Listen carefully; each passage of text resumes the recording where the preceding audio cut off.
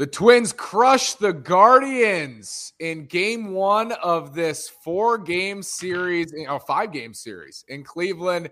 Twins crush them. Let's break it down on today's Locked On Twins postcast.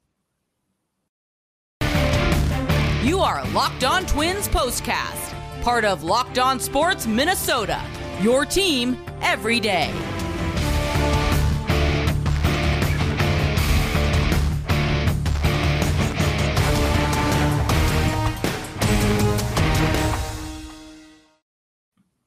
And welcome to another edition of our Locked On Twins postcast. Today is Monday, June 27th. I'm the host of Locked On Twins, Nash Walker, here with writer and reporter at Access Twins, Mr. Brandon Warren. Before we get started, right now, it's time to reclaim your health and arm your immune system with convenient daily nutrition with Athletic Greens. It's just one scoop in a cup of water every day. That's it. No need for a million different pills and supplements to look out for your health. And to make it easy, Athletic Greens is going to give you a free 1-year supply of immune-supporting vitamin D and 5 free travel packs with your first purchase. All you have to do is visit athleticgreens.com/MLB Network. Again, that's athleticgreens.com/MLB Network to take ownership over your health and pick up the ultimate daily nutritional insurance. Brandon Warren, Twins pop the Guardians in Cleveland. They jump on Triston McKenzie again. Sonny Gray was terrific. What's your biggest takeaway from this win? Well, and I should note, when I say home sweet home on my board, if people didn't see it, it's because I'm back home. I'm so happy to be back here. Welcome home. Yes, and a lot happened since we've last spoken, so we'll get to all that, I'm sure. But a lot of positive markers for the Twins tonight. Triston McKenzie having a very nice season. They get 7 earned runs, couple homers. He has had a little bit of issues with the home run ball, but again, the Twins have shown the ability to hit some really good pitchers this year. And then they've shown the ability to kind of get skunked by some guys that, maybe shouldn't be doing it. Although they did get to, was it Feltner in the last game of the Rockies series that we talked about? You know, we thought maybe we were jinxing it over the weekend. So very nice job. Also, too, this is a Guardians team that I haven't checked recently, but has been at or near the top of the AL batting average leaderboard for much of the season. And so to only give up 5 hits and a single run that was on a wild pitch in the 9th inning, excellent effort. Now, can I give you some stats here? Yes, please.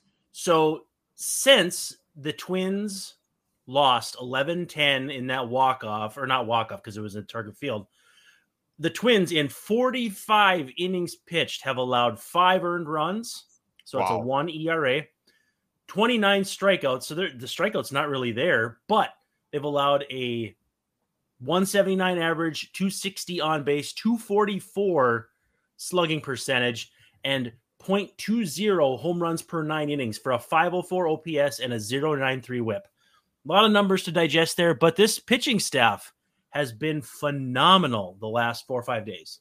They pulled it together, and, at this time last week or a couple of days from now, just 5 days ago, we see on Twitter, there's like this outcry, the season's over, Cleveland's overtaken the Twins in the Central. Since then, Cleveland, they've lost 5 in a row, and the Twins have picked up 4 games because they've gone 4-1 in that same stretch. One of those games was against Cleveland. So the tide has kind of turned here, Brandon, in the last, couple of days, and it just shows you how long this season is.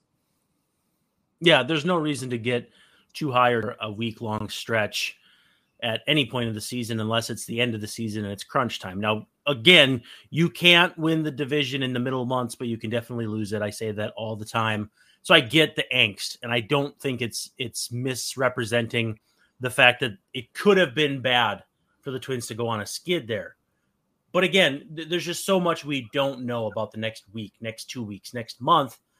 And if the Twins play just 500 ball the rest of the way, they're going to win something like 85, 86, 87 games. If they play as they have to this point, they're closer to 91. This is way more than anybody would have expected at the beginning of the season and should still put them in a very good spot to win the division. So Wes Johnson, the biggest news dropping last night, and there was an emotional moment in the dugout with Sonny Gray hugging Wes Johnson, Brandon. It was a moment on Bally Sports North, and I was watching and feeling sad for the first time since last night that the Twins are, like, it's real. They're losing Wes Johnson to LSU. What was your reaction to that? I was really surprised. So I was in, Medora, Roosevelt State Park area. And so I asked after yesterday's game because I didn't have service, but we were sitting there and I saw it reported by, I think it's Kendall Rogers, one of the big college baseball writers. I'm like, oh, that's not fake news. That's not someone being funny. And that's not really something that someone would drum up as a fake transaction. So I was like, wow, what's going on? But I think it just comes down to college baseball just ended. The College World Series, literally, they crowned their champion in the last day or two. So this is the time to go get a guy. And the way I know the Twins, at least when I covered them, and I don't think much has changed, was I get the sense what they probably heard was, I got this opportunity. It's probably too good to pass up. I really don't want to do this, you guys, but I have to tell you. And the Twins are like, do whatever's right for you. I don't feel like there's going to be bad blood. I think what happened was it was just too good of an opportunity for him and his family. The money will be good. It'll be a different schedule, maybe not as light or as hard, whatever. It'll be different.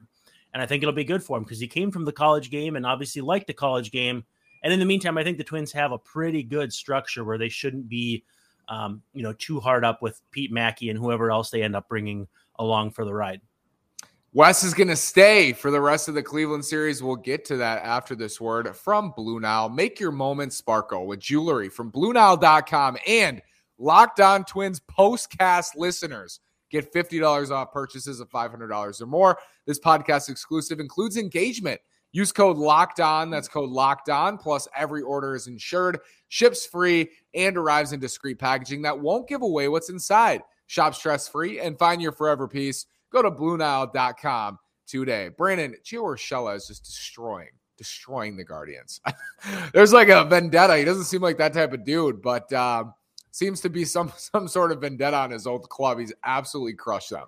I was going to say, am I remembering wrong, or wasn't he traded for... Was he in the Yandy Diaz trade? I can't remember for sure. Sounds right. Yeah. So slash up to 261, 314, 402.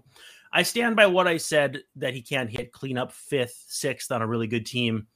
But boy, to have him in the sixth spot, he can't hit fourth or fifth. Sixth is fine. And yeah, 3 hits. Also, too, and I don't want to change the subject, but Alex Kirilloff with a huge game.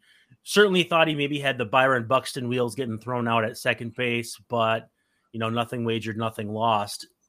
But yeah, just an excellent job by Urshela. Made a couple really nice plays at third base too, starting some double plays. And he's just, to me, he's that dependable cog on a good team where he's not going to stand out every single day.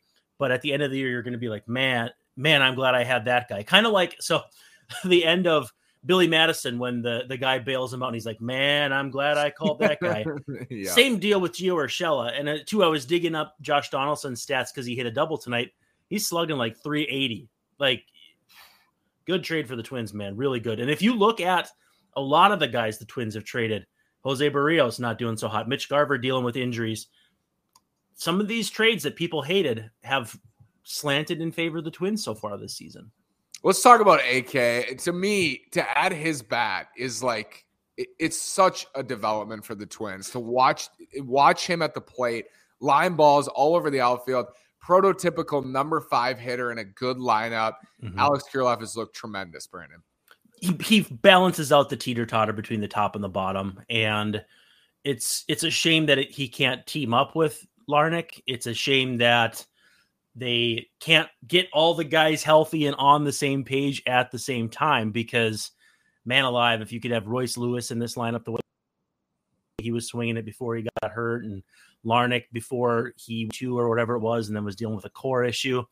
I mean, the Twins I saw an injury list, wins above replacement player board lost. So Baseball Prospectus is where you got Baseball Prospectus WAR or Baseball Reference WAR, etc.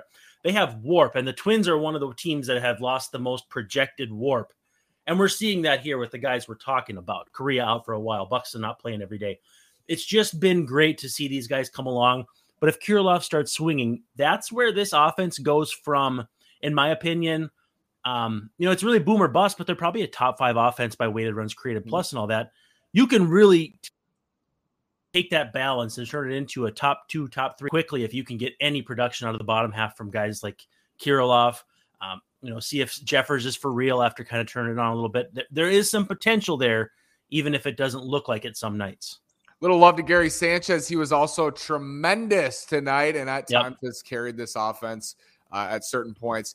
Game 1 tomorrow, Devin Smeltzer. Game 2 is Josh Winder. They're TBD for Cleveland. I think it's going to be Plesac and Pilkington, but I don't know. That's what I saw too. Yeah, I heard that at the end of the broadcast. But what are you expecting in the doubleheader, Brandon?